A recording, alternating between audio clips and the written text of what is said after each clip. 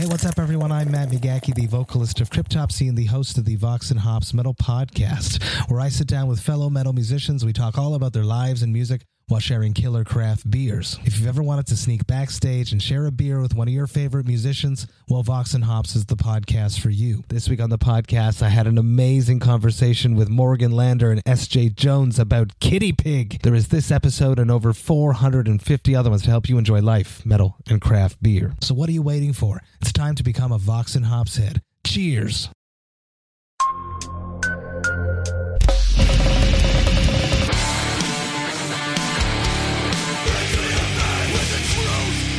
Welcome to the Punk Rock MBA podcast. What's up, everybody? I am Finn McKenty. This is the Punk Rock MBA podcast. Today's guest, I'm very excited to have her on, Melissa Marie from Millionaires. Yes, you heard me right, Millionaires, the MySpace legends. You remember them from their song Alcohol that everybody hated back in the day, and now everyone's kind of like, actually, that song was kind of cool, and they were pretty fun. Really excited to have her on and talk about what it was like back in the day on MySpace, because so much of what she did and people like Jeffree Star and Andy Biersack and some of those other people from back then, so much of what they did back then laid the groundwork for what we think of as influencers now. And I don't really think that they get the credit that they deserve for that. So I was excited to sit down with her and talk about just kind of exactly how that happened and when she realized that she had become a quote-unquote influencer, what it feels like to look at those people now and the ups and downs of that, because as you probably know if you're listening to this, Millionaires got a lot of hate, and they were like, 17, 18, 19 years old back then. So what was it like going through all that? We talk about all that and more in this show. But before I get into that, there are 3 things that you can do to support the show if you like this podcast. Number 1, you can share it on social media. Please tag me, tag the guest, tag Deanna. Really helps us a lot when you do that because, as I've talked about before, the platforms like Apple and Spotify really don't do much to help people find podcasts. So if you share it on your social media, that helps us a lot. You can also leave a review if you want.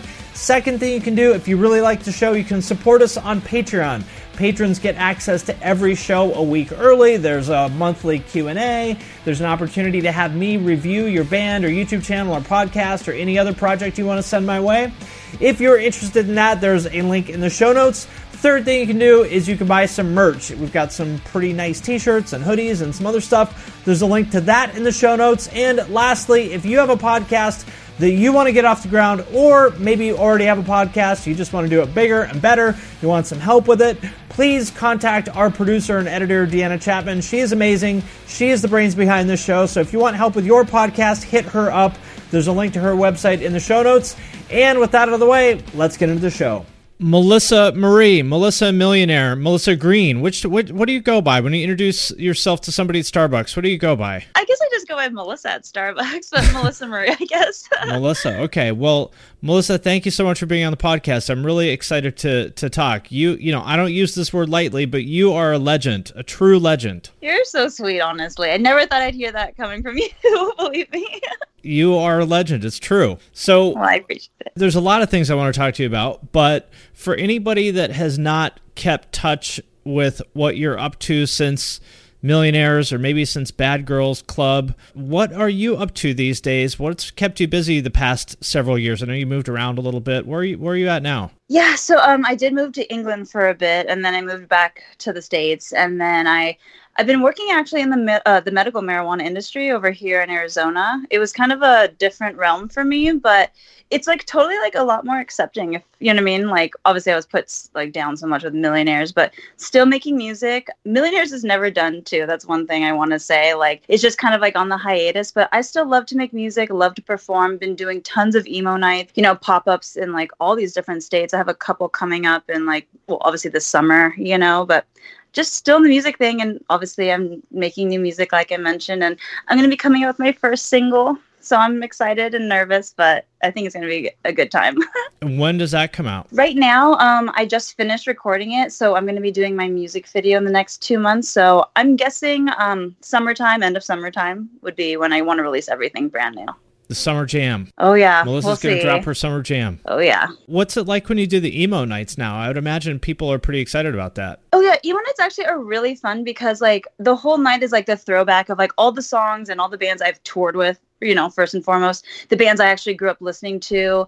It's fun to do the little collab nights. I'm going to be doing one with Broken Side coming up here in Arizona. But just getting to DJ, I DJ a little bit sometimes, depending on if there's a DJ or not. But I just perform some Millionaires songs and just party and just get to hang out with like all the people that used to come out to all of those big Millionaire shows in the past and just kind of reconnect with them. Nothing compares to that feeling. You know what I mean? Like, I guess on both ends, I hope. But like, even on my side, just to see those people again and tour, like that aspect. It's amazing. Emona is such an interesting thing to me because it's the same people that were there 10 years ago, but now people are grown-ups with office jobs and, kids and stuff like that. I would have never guessed that would be a thing, but it seems to do really well. Oh my God, Finn, you have no idea. For Millionaires fans, we were all underage, so now everyone's the age like legally allowed to drink with us. You know what I mean? Like back then we were like no one could like party. People would come in wasted and there's all this controversy about it. But now I can actually legally like party with my fans like for the first time, like doing these emo nights these days. It's amazing. Yeah, I was a little older than that crowd at the time when it was happening. So it took me a while to understand this, but I noticed a lot of those MySpace bands wouldn't really draw that well live. And I was like, oh, that's weird. They're so big. Yeah. They're so big online. Why don't they draw live? And then I was like, oh, because their fans are 14 and they can't leave the house on a school night. Exactly. Like we'd have to only do all ages club. I remember we did a tour with Mickey Avalon and he was sponsored by Jägermeister. The whole tour was sponsored by Jaeger and we were the direct support. And we weren't even allowed in the venues because we weren't of age and all this stuff. You know what I mean? And like, it was just crazy. So like, yeah, the same thing though. The fans couldn't come. So we'd only have to do all ages. But our music was so based upon getting fucked up and, that whole party aspect of like taking a couple shots together with us in the VIP room. We weren't allowed to do that. Even us, we couldn't be in green rooms half the time. So it was just totally different aspect, I guess, like from our point of view. Now you're like, wait a minute, you're not going to kick us out of the venue the second we're done playing? Yeah, now they're like, oh, like how much alcohol do you want in your rider? I'm like, oh, really? Thanks. Like finally, after all these years. Yeah. Well, I have so many questions, but I want to go back to like when I first heard of you was in 2009, I think it was, when the video for Alcohol came out. But I know by the time that happened, you had already been around for a while, and there were, you already had a huge following of all these girls, who looked up to you and wanted to be like you and stuff. Can you kind of talk to me about that period, like the pre-Alcohol period? Because that's the part I don't really understand, where you were, you were a scene queen. I guess explain that to anybody who may not be familiar, because it's such an interesting thing to me.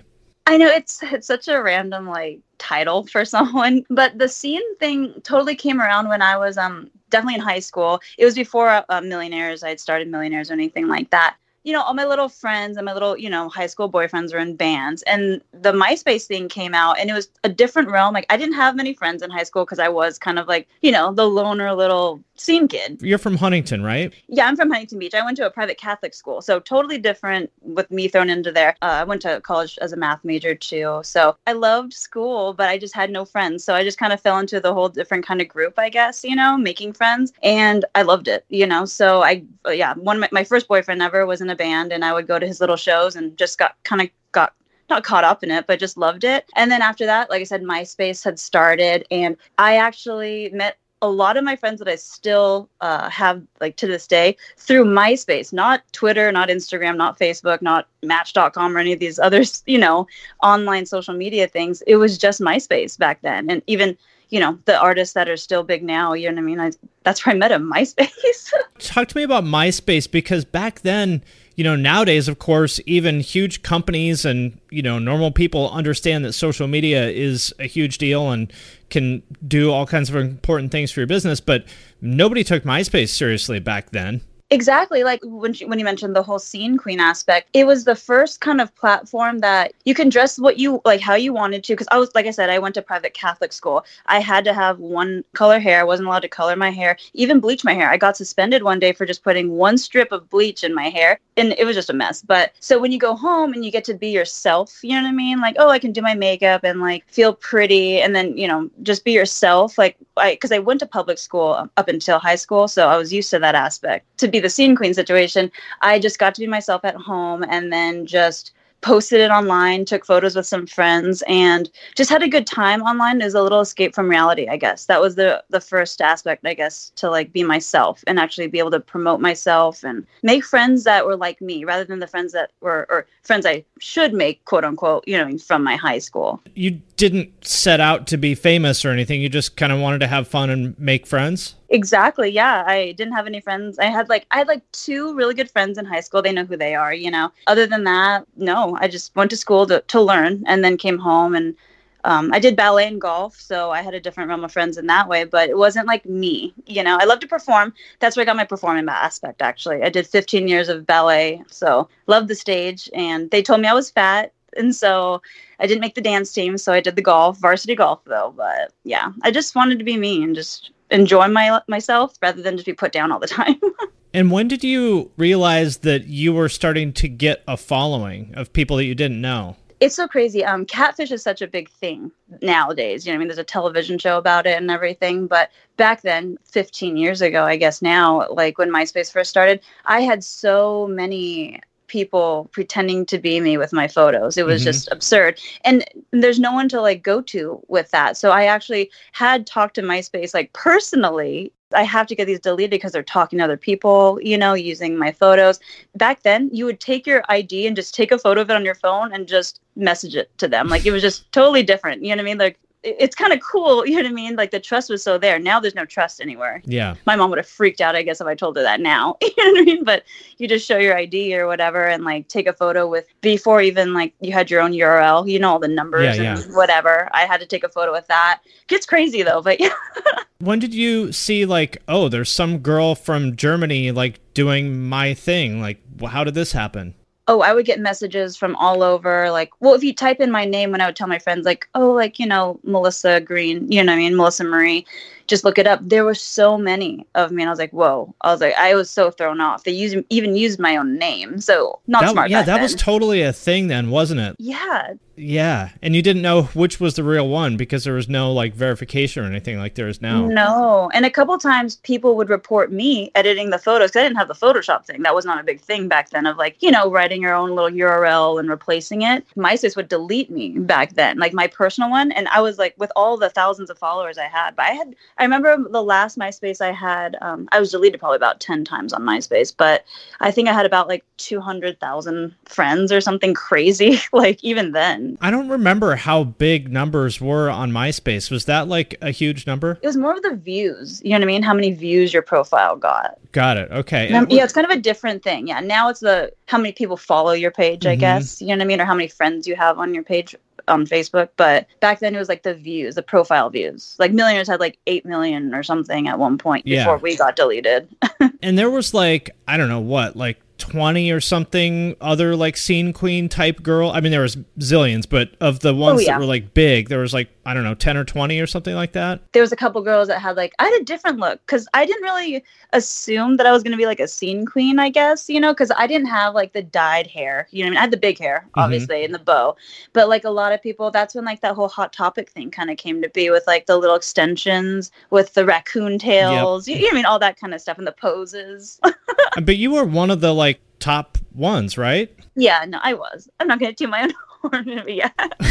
No, I mean, it just is what it is, you know? Yeah, definitely. And then when Millionaires came out, it really like pushed that too. Yeah, because you were the only one, I mean, I didn't follow those people closely, but you're the only one I'm aware of that had any kind of, you know, legitimate music. Yeah, something came out of being the scene queen. Yeah, I took advantage of my following and did something with it before everyone else did. Yeah. Yeah, and that's kind of one of the things I wanted to ask you about is now, you know, if you know, basically a scene queen was just, that's what we would call an influencer now. And so much of what you guys were doing was kind of inventing the playbook for what it is to be an influencer now. And now if you're an influencer, it's like, okay, well, you get brand deals and you start a makeup company or a clothing company, you do this, this, this, and this.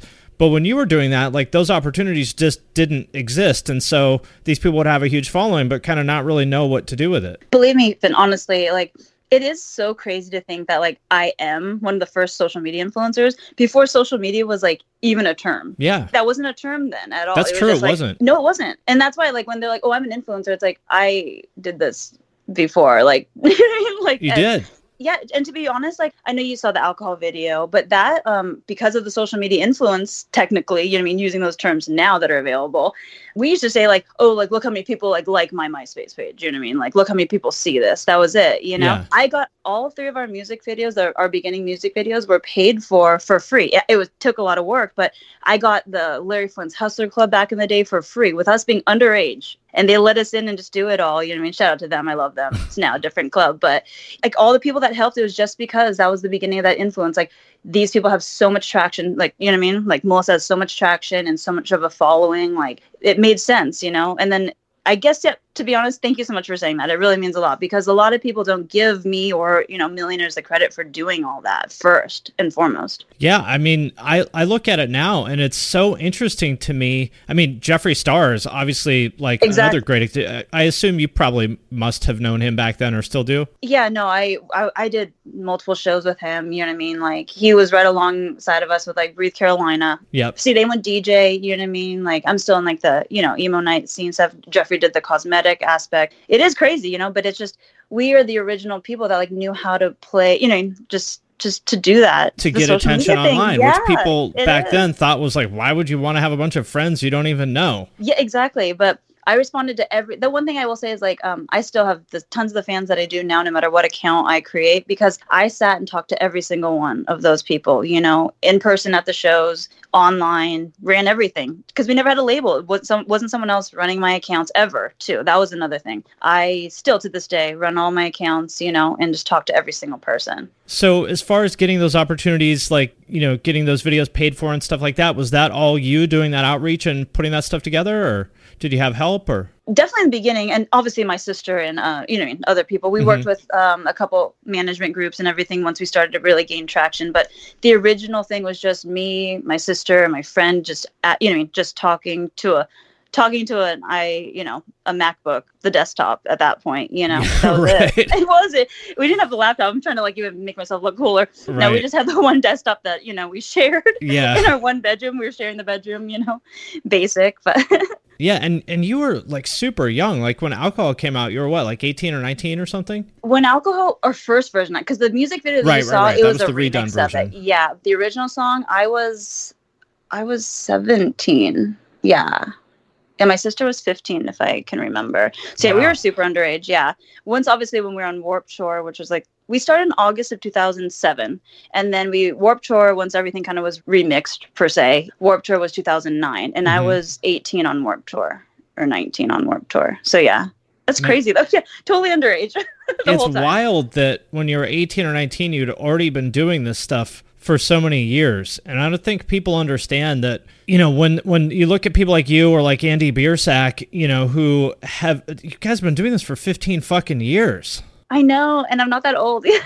Yeah, I mean, to me, that's amazing that somebody that young, I mean, when I was like 15, I probably stopped playing with G.I. Joes a couple of years before that, you know? Believe me, it was a different lifestyle that, like, we pretty much made this lifestyle ourselves, you know, like at such a young age. It wasn't like our parents pushing us to do this. If anything, it's the opposite. It's like stay in school, you know what I mean? I still was going to college during that time, right after, like the month after I turned 17 years old. So I was young, graduating from high school right off the bat, and then starting that right away after that. Just different mindset. Where did you go to college? Cal State Long Beach. Okay. And for math? Yeah, I was a mathematics major. I didn't get to finish. I went all 3 years, but the last year we were just touring like crazy. And my mom finally said, she's like, you can go back to school, you know, whenever you want. But like, obviously at this point, and my sister was in the band too, you know, we waited until she started her freshman year. She went to Cal State Fullerton. She was graphic design. So it kind of helped, you know what I mean? I did the business aspect, and she was totally like the help of like the whole graphic thing. She would make our tour flyers ourselves because we didn't have a label, you know, half the time, or management or whatever. So we had to work together. I booked all the tours for a bit too once we didn't have the booking agent. It's crazy, but yeah. Wow. Yeah, I mean, that's the thing that stuck out to me at the time, and especially does now that I'm older, is just how DIY all that stuff was. Like, from the outside, you know, people think it was like corporate Hot Topic or something like that, but it wasn't. It was just kids in their bedroom figuring this shit out. That's exactly what it was. You know, instead of hanging out with your friends and just like wasting your time watching television or playing some video games, we sat there and just got, had a couple drinks and just started talking shit to a computer. Right. Well, that's another thing I wanted to ask about, especially with you describing yourself the way you did in high school. It's interesting to me because, I would think of you and your sister as being like the popular kids because in the scene, that's what you were. But, that's, I guess, very different from the normal world. Yeah. Well, I mean, I'm not going to say that for my sister. My sister was really popular. You know what I mean? She was the party girl. She was the one kind of like had tons of friends. We just had different mindsets. You know what I mean? Well, how much of the Millionaires kind of persona is a character? Because, I mean, not to say that it's fake, but we've known a lot of the same people over the years, and I've never heard anybody say anything bad about either of you guys. And, everyone says the exact opposite. You guys sort of presented yourself as being super obnoxious party girls, but then in real life, you seem like very nice people. I guess when we made the music, how about this? To be honest, like we didn't expect it to be kind of our life, turn into like our life and our job career aspect. You know what I mean? When you're just having fun with your friends, it's like building something and then it's like, oh yeah, that was fun, for the night. We didn't expect it to be so judged, and for so many years, like it never goes away type thing either, that whole persona. And that's why even when we went on Bad Girls Club, my sister and I were kind of like, oh, like, is this good or bad for us because we aren't like this, like the other girls in Bad Girls Club are very ratchet. I'm not going to say anything because a couple of them are my friends, but like that's just not how we are. And they know that obviously it comes through if you do watch the episodes that we're vocal, like, we can just, I'll verbally fight with you, but I'm just not like that, I actually have words to use, I guess, rather than just like fists. You can't even make fists with the nails I have, my hand can't go into a fist. It'd break my nail myself. So no, but yeah, like I said, the whole persona of it all, like it was just to be fun and just like what you're feeling when you had your first couple drinks when you're like 18 years old, like that first feeling of being drunk, having fun with your friends, like, oh yeah, this guy, when you're, starting to date and having the breakups and all that stuff. It was just that mentality at that age, and then it just stuck, and then it got more fun when we actually started to party and tour and had more stories to tell. Like, oh, now it's sort of real. Here it is, yeah. It's like you get what you ask for, you know what I mean? Yeah. Well, hey friends, my name is Zach Lupetin. You may know me from the band Dust Bowl Revival, but I also host a music discovery podcast called The Show on the Road. For the last 5 seasons, I've been able to dive deep and have intimate chats with folks like the Lumineers, Ani DeFranco, Wolfpack, Keb Mo, Lake Street Dive, Bela Fleck, and more. So guess what? After 150 conversations with some of my favorite songwriters from around the world, we are bringing brand new episodes to the Osiris Network. New interviews and intimate acoustic performances will be coming at you this summer. And which episodes are coming next, you ask? I am Zach Goody, the lead singer for the band Smash Mouth. Our band is called Milky Chance. We are based in Berlin. My name is David Shaw. I sing and write songs with my band, The Revivalists. Trust me, these conversations go some wild places. So subscribe to The Show on the Road on Osiris, and we'll see you soon. This is Krista Makes, guitarist and vocalist for Less Than Jake, and host of Krista Makes a Podcast, a songwriting podcast where every week I'm joined by an amazing guest to break down the writing, recording, and release of one iconic song from their career. In our giant evergreen back catalog of episodes, we've had rock legends such as Dee Snider and Huey Lewis, punk rock favorites like Mark Hoppus, Fat Mike, and Brett Gurewitz, and up-and-coming artists of today such as Liz Stokes of the Beths and Genesis Owusu. We've had guests from all genres and styles of music, and I guarantee that if you peruse our back catalog, you'll see several episodes that'll make you say, man, I gotta hear that. Whether you're a fan of music or a creator of music yourself, you'll take away a whole new appreciation for the songs you know and love. Krista Makes a Podcast is available for free on all the places you could possibly listen to podcasts, and new episodes come out every Monday. But first, I want to thank DistroKid for sponsoring this episode of the podcast. If you're not familiar, DistroKid is a digital music distribution service that musicians use to put their music into online stores and streaming services. So in plain language, if you have ever wondered how to get your music on iTunes, Spotify, Apple Music, YouTube Music, Amazon, Deezer, Tidal, and many, many more, there's like dozens and dozens of different streaming services.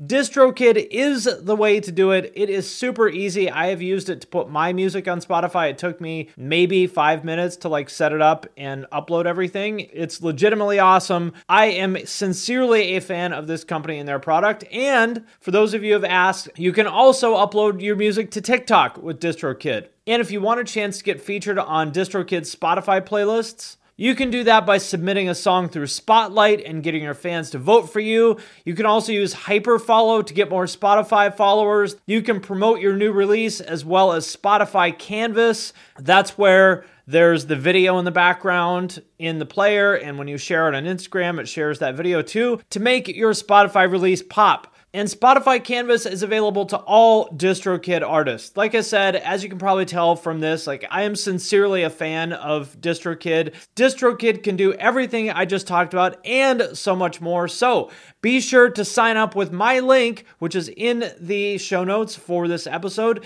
to get 7% off your first year. That link is in the show notes of this episode, or go to distrokid.com/VIP/thepunkrockmba.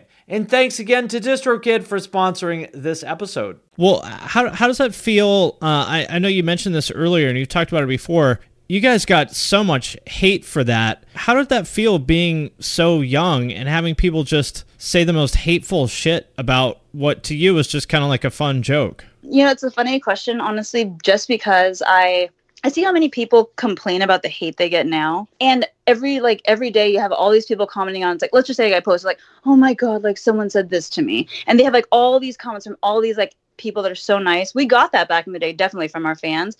But we didn't have anyone to confide in back in the day. It was only me and my sister, the three of us, you know, we had to rely on each other to get through those bad times, rather than now it's like, oh, here's all these hotlines and all this stuff, you know what I mean, about this hate. But I'm going to be honest, like if we could get through it with no help, you know what I mean? And like come on though, you know, people have like the opportunity to have the help now. Like, and back then there was no such thing as like, can you imagine me going to a therapist or something and being like, oh, all these bullies online just like, call me fat every day, and like, you know what I mean, all this stuff. It's like they'd be like, what does that even mean? Like that wasn't like a thing at all then. It must have hurt. I mean, you mentioned that a few times about people calling you fat. I mean, that must sting. Even, you know, you guys have thick skins and you're smart, but I mean, people say shit about the way I look, and sometimes it bothers me. Oh, it definitely took a toll, especially when you're touring. You're not living at home and everything's fast food, you know what I mean? And we're drinking on top of it, you know. Yep. And guys obviously tend to boo-boo it out faster than girls or something. I don't know. But I don't know. I did, me and my sister, like we lost tons of weight. If you see like within a 2-year period, you know what I mean? We went straight to like the gym aspect, because it does take a toll on your mind. You're like, I always believed a rule too. It's like, if 3 people tell you you're too drunk to drive, you know what I mean? Don't drive. Yeah. So it's like, but here I have 1 million people telling me I'm fat. Like, what kind of toll is that going to take on someone? Yeah. I mean, especially for a young girl, not to say that young girls are the only ones with body image issues, but I think it's probably worse for them. It could be anyone. It could be my dog. But if 1 million people are telling this dog, bad dog, you know what I mean? This dog is going to believe that it's bad. So it's a really hard aspect, especially like I said, back then when it wasn't normal, when you see everyone else getting the same comments on their stuff. Everyone else is like putting all these other people on these pedestals, you know what I mean, during that time. And it's like, and here we are, it's like calling us sluts and trash and da-da-da. It's like, really? Because you don't know how many people I've had sex with or anything, but okay, you know, like, it's just different. It's totally different, but yeah, but it did hurt, believe me. I mean, I'm a human being. Yeah, I've talked to a couple other people. Like, I mean, I know like the guys in Attack have talked about this now, and it feels like some of these people who got that much hate back then, like it almost took them like 10 years to like kind of recover from it and be able to look back on it now and be like kind of okay with even talking about it, if that makes sense. I've always been super open with like talking about all that stuff, just because it had happened so early on, you know, we were such a target. When we were on tour on Warped Tour, actually, we had Broken Side, and like we had so much hate that they had to move us from the stages. Kevin Lyman had to move us from the stages, and we actually joked about like, why are we shouldn't be sponsored by like all these people. We should be sponsored by Target and put a big Target on our tour bus and be like, just throw this shit right here. We're removing Target. Like, I swear it was that bad back in the day, you know? And to deal with that, it was just like high school all over again, though. Like, I don't know if, obviously, I'm sure you've been to the Warped Tours, but like that whole, when you're on the tour and you have to go and eat. Yeah. We were totally like, that's when we got to know Jeffrey and like all the bands that were just like totally being ripped apart at the time. We had to sit at our own table. It was like I was just in high school again. It's like, what's going on here? Were the people in the bands cool to you for the most part, or no? Yes and no. There was just definitely some that just like totally disregarded us or totally just outlandishly like talked about us, Yeah. And I actually went up to a couple of the bands. I don't really want to name some of them, you know what I mean? Sure. But a lot of them, actually a good friend of mine, I don't even think he would care at all, but my friend Anthony from Bayside, originally, everyone was against us being on this pop punk, tour. And we were randomly just partying with a couple people on his bus one night on the Bayside bus. And we went on, and I was sitting next to him, and then I was talking to him just like as like a, general, and he had posted something really rude, and I told him, I was like, I love your band. I've paid to see your band before, growing up in high school and everything. It's like, it sucks that you just talk so much shit about me. Like, just totally called him out on it. Yeah. And he was one of the first people who retracted his statement during like that whole blog thing back in the day. And like, it really meant a lot to us. And I'm still friends with him. You know what I mean? Like, good friends with him. So No, that was Anthony that did that? yeah, That's great cool. guy, honestly. Yeah, he has an actual heart. And it was just a fad, I guess, back then to hate. It's like, I guess that realm of music too. It's like the, I don't know. I think it's a lot of people who, are used to being on the outside, and now it's their turn to be the bully. Yeah, but they weren't, I'm not going to call them bullies, you know what I mean? It's just a persona type thing too, and that was cool back then. Well, that's true too. Yeah, I think a lot of them probably didn't even mean it. They were just saying it because everyone else was. The moment he was like straight out said, he was just like sitting down and talking with you, I'm a whole different person than what I am perceived online, which is fine, for the better too, I guess. Yeah. It's not the opposite way. Like I'm like a schoolgirl on the thing, and then I'm just, ratchet at home. But I really appreciated that. And then after that, like I did like the whole Warped Tour thing. I really told the bands that like were talking shit about us, like I paid to see you before, you know what I mean? And I'm not paying to play this. Like I'm being paid to play this. I'm also happy to see that people are now kind of starting to give you guys some more credit. Like there was that paper that did that article like last year about you. Paper Magazine, yeah, they reach out. Like, yeah, it's amazing just to see finally the turnaround of like, honestly, it would be so nice to just show like it is nice to, like for like all the quote unquote bullies that have like put us down in the past to be like, wow, they are real people and like they don't deserve this, and we're not half as bad as like what is out there right now even, we did it first too. Yeah, well, how do you feel when you see an influencer now doing something that you kind of came up with 10 or 15 years ago? I mean, I'm sure you're not bitter, but is it just kind of interesting to see how accepted that is now? It's definitely a smirk. I don't know if you ever saw our Just Got Paid, Let's Get Laid music video. Yeah. But we spent like all this money at Petco buying these leashes and putting these guys on these leashes in our music video. And I don't remember who it is, but like someone at one of the award shows like came out with these 3 guys on the leashes or something. And like, and like I was tagged in it all, Oh, that's and the cool. big bows too. Yeah. There's a girl, like a young girl with the bows and everything, and I always get tagged and all that stuff, and it's like, yeah, like I did do it first, and at least the people that like do follow me or have followed me for like all these years actually give me the credit still to this day. That's all that matters to me. It's nice though for the support. Well, you're also probably one of the few people from back then that still has like a good sized following, and I think a lot of those people have probably followed you for a really long time. How have you seen those people like change and grow over time? Because like, I mean, I have some people that have followed me since they were in like high school, and now some of them are married and have kids, and I think it's really cool to see. Oh yeah, I mean, I got married, but I still am me though. I mean, I'm divorced now or whatever. I'm not like married anymore. But yeah, growing up or whatever, with all my fans, like they grew with me. So it is, like I said, I talked to all of my fans back in the day at every show, every time we'd tour, the same venues type thing, always the small venue tours most likely. But I actually grew with them. I saw them once a year technically, and they would always come back. I would always send like my big fans like free merch and everything. And I kind of fucked up this question. No, I'm just curious how you've seen them like grow over time, and if there's like anybody in particular where, I don't know, it's somebody you met 15 years ago that ended up in a really unexpected or cool place in life that you're still in touch with. Oh yeah, no, tons of my fans are honestly like, they've turned out to like grow up so amazingly well. Like they can be themselves a lot too. And a lot of people the people that really stuck out obviously are the people who got the Millionaires tattoos on them, like my portraits on them from back in the day, like 15 years ago. And to see them still have the tattoos now, I don't know. It's amazing. What advice would you have for someone? I mean, considering that you have been doing this probably about as long as anybody on the planet.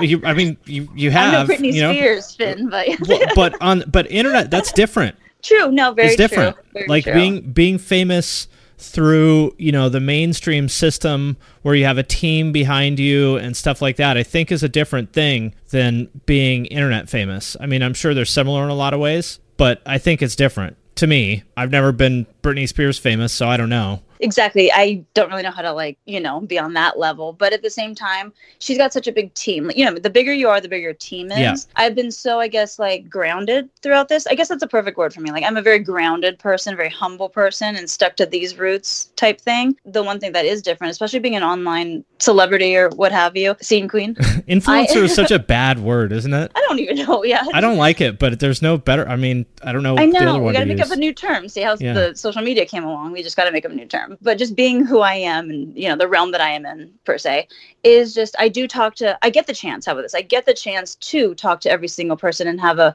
personal interaction with every single person. And they don't always have to buy the ticket to do that. Mm-hmm. I will respond to the DMs. I comment back. It's just personal, I'll like their photos myself and keep up with them. Even if I don't see them, I haven't toured, for a couple of years, but I can still keep up with them via social media rather than just here's my song on the radio. And then me being cool and oh, I'm too cool to meet yo and stuff. I always think that's weird. Is you're way more well known than I am, but I read all my comments and I read every DM and reply to as many as I can. I think it's weird when people don't. I don't know if it's an ego thing or what, or obviously people are busy too. But yeah, you can't. Yeah. At some point you just can't. I also said too, with the hate thing though, honestly, with that, me, my sister and Danny, when Millionaires first started, when we were getting these hate comments, I said, we do not respond to a hate comment before we responded to every single good comment or liked a photo from every single person that has commented or liked our photo. When we run out of those, then we can go to the hate thing. That's so smart because it's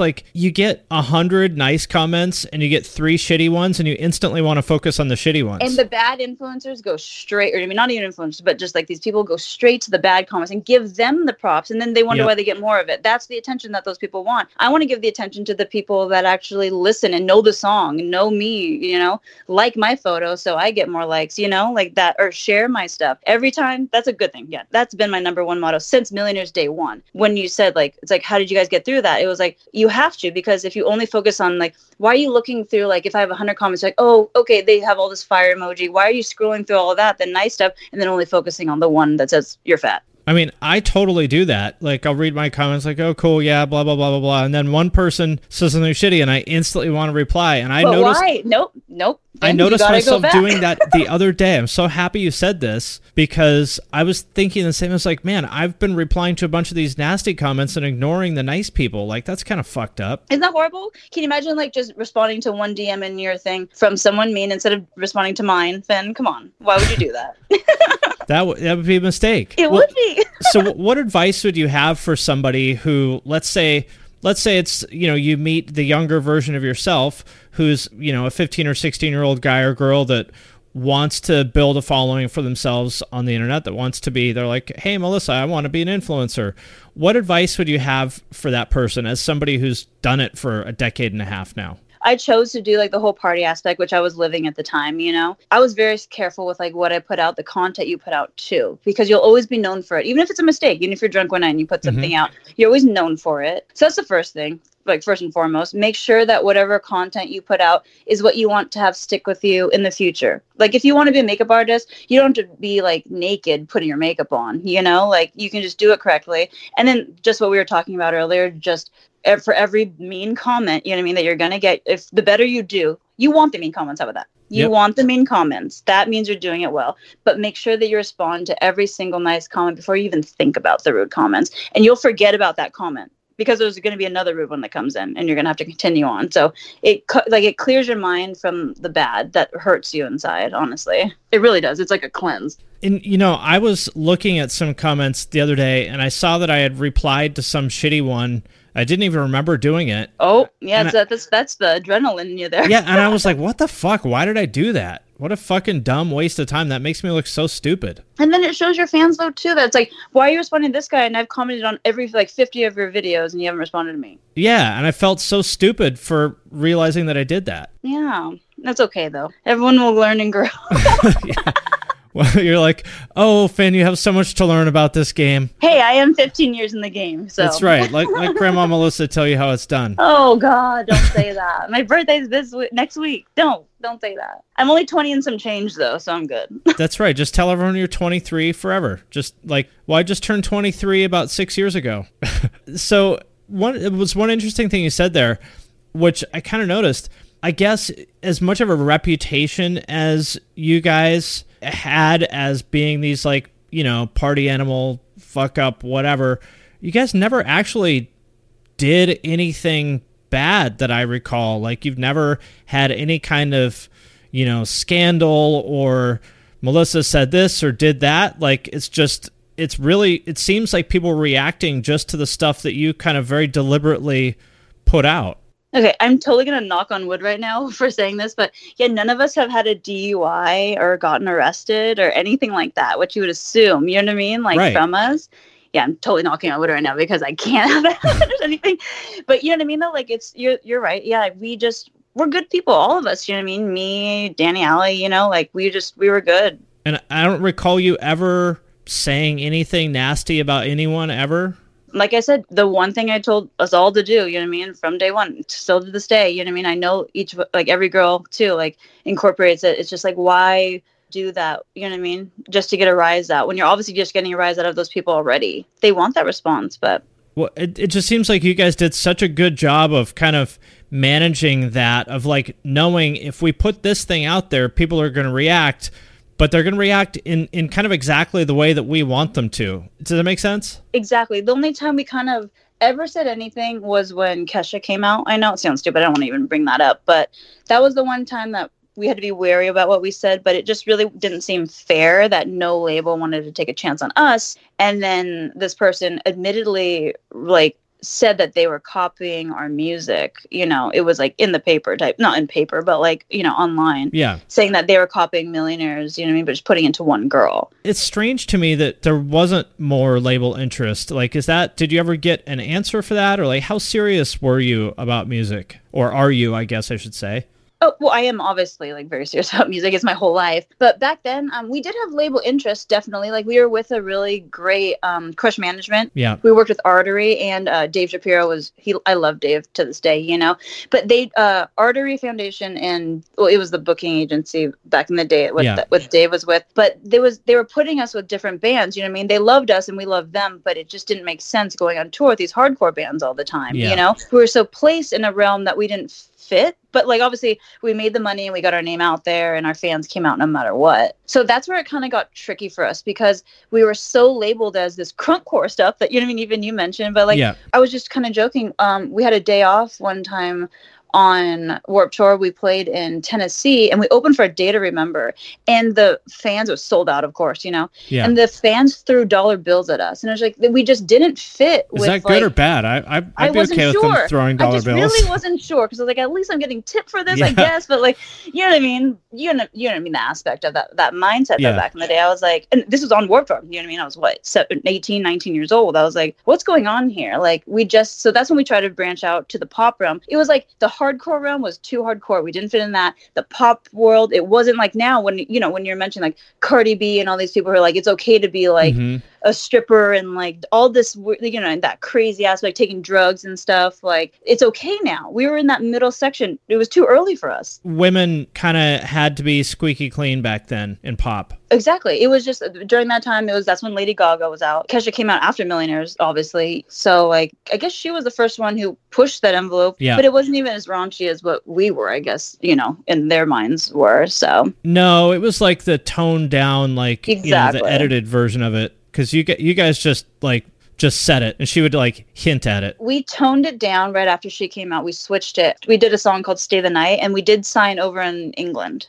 We did sign to a label over in England, Be Unique. They're amazing, though, too. I love them. But that's when we were overseas, and then that's when the band kind of split. Yeah, that was a really good song, by the way. I like that one a lot. Thank you so much, yeah. But it was clean, but to the point, you know what I mean? Just like you know, the incentive of, you know, the sexuality aspect of it. Yeah, but it was a nice song. Like, I felt like I was kind of expecting, you know, things. It was like, oh, well, I like the old stuff, but like, that song was definitely a step up in like the pop kind of direction, and I was kind of expecting things to kind of take that turn. Believe me, we kind of did too during that time. I do want to shout out to Robbie Starbuck. He did all of these amazing music videos for this whole scene, and he took a chance on us and did all those 3 music videos. You know what I mean? That we have the big numbers with, and he like yeah, some people did believe in us, you know what I mean? And I'm appreciative of all that too. But that whole thing in England kind of fell apart. So we came back to the States, regrouped, just me and my sister, and then kind of did the DJ thing though, you know, just to kind of keep up with the times. We still were trying to find ourselves, you know? I mean, and you were still so young then. You were like 21 or something like that. I know, yeah. It's weird to think about like having like the second arc of your career and trying to find yourself at 21. Yeah, you don't expect that at all. It's not like midlife crisis or anything. Yeah. Well, I mean, it's cool that, I mean, you got to experience more out of life than most people ever will by the time you were 22. Oh, yeah. Like, believe me, the amount that we traveled just based, you know, that's the whole thing. It comes back to social media, you know? We could be hated here. You know, everyone's talking shit about us here. But we were able to go, you know, so many bands don't get to travel and go overseas and everything. I even ended up marrying someone from overseas, you know, like the amount that we got to travel and just actually like see the world with your best friend too. You know what I mean? Like my sister is my best friend. And like just to do that, you know, and the other bands too. We even went with Broken Side and all these, you know, other bands too. And it was just so fun to actually get to do that. Like a lot of people, even to this day, even when they retire, don't even get to do that or too old to actually experience what you want to, you know, that party aspect. We got to party everywhere. And sing our songs and just get fucked up for real, legally, finally. But it is interesting that you guys kind of just didn't really have a home back then as far as a scene. I think now you would. Like, there is that scene of kind of, I guess you would call it like alternative pop, like Kim Petras type kind of scene where I think you guys would fit in really well now. It should be called the Millionaire scene, okay? We should just change it. Well, I'll file the paperwork to have the name officially changed. I know, right? The hashtag just needs to be. Yeah. Just kidding. Well, the other thing I wanted to ask about was Bad Girls Club. I never watched that show, not because it's just not a show that like an adult man would ever watch, you know? Not that I just literally didn't even know about it while it was happening. How did that happen? And like, tell me about that experience. I guess that was like, well, believe me, it's all over the place with that one. But Bad Girls Club, they did a sisters edition. Whenever they posted about like recruiting sisters, all of our fans, for some reason, you know what I mean? Because we didn't really watch that show. We had seen maybe a couple episodes, you know, but I didn't know what really we were getting into either. We got all these requests in from these fans, and then they reached out to us, the Bad Girls Club people. It was a Twisted Sister edition. So I was like, I told my sister, because my sister, yeah, so it was a sister edition. It wasn't just like the single girl goes in and just like has to fend for herself. You come in with an ally type thing, you know? So I told my sister too, she works out. Like I don't work out. I'm very like unathletic, but she's super like it fit and everything. And she's like, well, you know that I can like beat up, you know, and like if something happens, like, you know, I can take care of it. And I was like, are you sure? Because like, I really like can't defend myself like physically. But we tried out for it. And we were on tour. We had like a show the first day of filming or when they had to fly us out for the first one. So we couldn't be the OGs, but that was just because we couldn't do it. So, but they kicked someone out and we were the next people in type thing. So they brought us in. And so we didn't know what we were going into either because these people had already been in there for a week or so. It's because we're their replacement or whatever. Mm-hmm. But it was a different experience. Like I said, a lot of people like to fight in different ways. And I don't know. We left when my sister started fighting everyone. We're like, okay, it's time to go. She said, like when we got into like 2 fights 2 nights in a row, and she was like, I just gotta go. I was like, this is fine. I was like, I don't need to be here. I can't be here without you, you know? Like, so we ended up leaving just like the last week or something like that. But definitely an experience for sure. But it's way more than what's shown on the show. Well, I'm sure. I mean, I can't really get into detail, obviously, because of the contract. It's way harder than it looks. It's not, the reason you fight isn't just because you hate the person. It's just because you're just so, it's like a jail. Do you remember that show, The Ultimate Fighter? Yes. I talked to a couple of people that were on that show, and it sounds fucking horrible. I don't know. I'm guessing every show is different, you know. But also, too, I will say, if I was able to, like, survive that, then I know that I can survive any other, like, situation. Like, that was extreme. Girls are extreme, too, I will say, you know. That's true. And one bathroom. Oh, see, that's a smart move on the producer's part. If you want to get the girls pissed off, make them share a bathroom. With no door. Oh, there you go. There it is. And it's just like, in one, you know what I mean? You only have one, like the mirror aspect too. And like, I don't know. It's a difficult one, you know, to live like for a month. No where was that? Too. Oh, it was filmed in Calabasas area, you know, Chatsworth, something, Los Angeles area. Yeah, okay. Well, you didn't have to go too far from home, at least. We were living like Vegas. We had to fly out. Oh, okay. Gotcha. Yeah. Yeah, so that show's pretty big, though, right? There's a lot of seasons of it. I think it's still going on now, but that was the only one that was a sister season, so I can't believe we got on that one. But. Yeah. Well, it was crazy to me to hear about that. Just anytime I remember these MySpace people, like Jeffrey or you guys or, Andy or any of these people that I see in the real world now, it's always interesting to me to see, and I always get excited about it. So, well, I've taken up enough of your time. Thank you so much for explaining all this to me and giving us a look behind the scenes of the Scene Queen days. Is there anything else that you want to talk about or get out there or promote or anything like that? Oh, no, I just want to say you're a sweetheart, Finn. Thank you for everything you've done for us, too, and me, obviously. But I am going to be doing my own single, like you mentioned, Melissa Marie's first single. So it's going to actually, my song does kind of touch on, the song's going to be called Honest. And so it is me being honest, but, in a nice way. But it's just about the Warped Tour days, actually. I mentioned the Warped Tour of, believing what you've heard type thing, but how it is such a blur to me. And just starting over and being me, the real me. So it'll be good. I'm excited. What name is that going to be under? It's going to be under Melissa Marie. Okay, gotcha. And that'll be in all the typical places, Spotify and everywhere else that we find stuff? Oh, yeah. It's going to be everywhere. Believe me. I'm going to start my little, social media promotion. Influencer. That's right. Thing, you know how that works. So, well, what are your goals with that? Do you just want to put out music occasionally, or do you want to start going hard on that again, or where do you want to take that? To be honest, I don't want to say I'm nervous because I love the song and I know I can do it, but it is going to be different to perform and be me by myself without my sister. It's kind of hard. Like I said, Millionaires is not done. We're still going to always have the Millionaires aspect, but I do the emo nights by myself and everything. But to have my own song out there by myself, it's going to be definitely a different mindset. No one else to lean on in the, to come and kind of gather up the pieces when they're broken. So I don't know, a little bit nervous, but I know my fans have my back, and as long as I believe in it, which I do, I just want to have fun again and just be me. Just put out some singles when you feel like it and see what happens? We'll see what they think. The first song, we'll definitely see. But the song that I did, I am going to put out, it originally was a totally different, not genre, but more, I don't want to say EDM, but more club vibe, just that kind of realm, the music, DJ, a DJ worthy song. But I still wanted to cater to the people who love my music first, kind of transition it into something else if it were to. But I can't get rid of my whole Melissa Marie, MySpace, Millionaires vibe. I just can't. It's just too hard. No, and you shouldn't. That's who you are. It's so hard. You know what you should do? You should do some features on some of these emo rappers' songs. I really should. I honestly, you're reading my mind, honestly. I'm trying to think about the best way to put the song out. I'm going to send it to you, Finn, so you can listen to it. Yeah, You'll definitely please do. give me some pointers, it. But on who you think, but it is a hard one just because it's not the word Millionaires on it, but it's technically a Millionaire song. It's me being honest about everything that kind of happened, while me, Melissa Marie, was in the band, and what you should believe about me and how they treated me.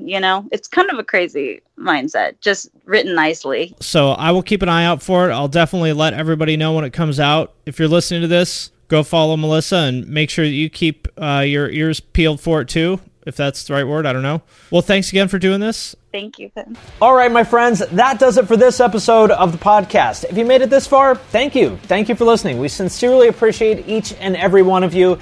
If you want to help the show, there's a couple things that you can do. First of all, share it on social media. If you share it, tag us, tag Finn McKenty, that's me, and tag Deanna Chapman, that's a producer. Second thing you can do, if you really, really, really love us and really want to support us, you can support us on Patreon. There's a link to that in the show notes. You can leave a review on Apple Podcasts or wherever else you're listening to this, or you can do none of that. And you can just sit at home thinking about how awesome this podcast is. That works too. Again, thank you very much to each and every one of you for listening. We sincerely appreciate it, and we'll see you next time. Hey everyone, this is Tuck from Fit for a King, an off-road minivan. Every week I bring you fun interviews alongside your favorite metalcore entertainers with my new podcast, Get Tucked. Join me every Monday with bands like Counterparts, Crystal Lake, like Moths to Flames, and many more. We play unsigned and undiscovered bands, deep dive into each artist's history, and of course provide the greatest breakdowns in current metalcore. Tune in to Get Tucked every Monday, out now through Sound Talent Media. Ever wonder what a punch from Elton John feels like? Or how you'd cope with having turned down the chance to be in Nirvana? Or what signal Keith Richards gives when he wants you to get the hell out of his hotel room? Fans of Too Much Effing Perspective don't have to wonder, because they've heard these exact stories and a jillion others on our podcast. I'm Alex Hoffman, former tour manager for Radiohead. And I'm musician and comedy writer Alan Keller. On the TMEP show, we get guests like Nancy Wilson from Heart, Jeremiah Freites from the Lumineers, and Modern Family's Julie Bowen to tell us things they may have only shared with their therapist, clergy, or a TMZ stringer. So join us on Too Much Effing Perspective. That's EFFING Perspective. The only podcast you crank up to 11.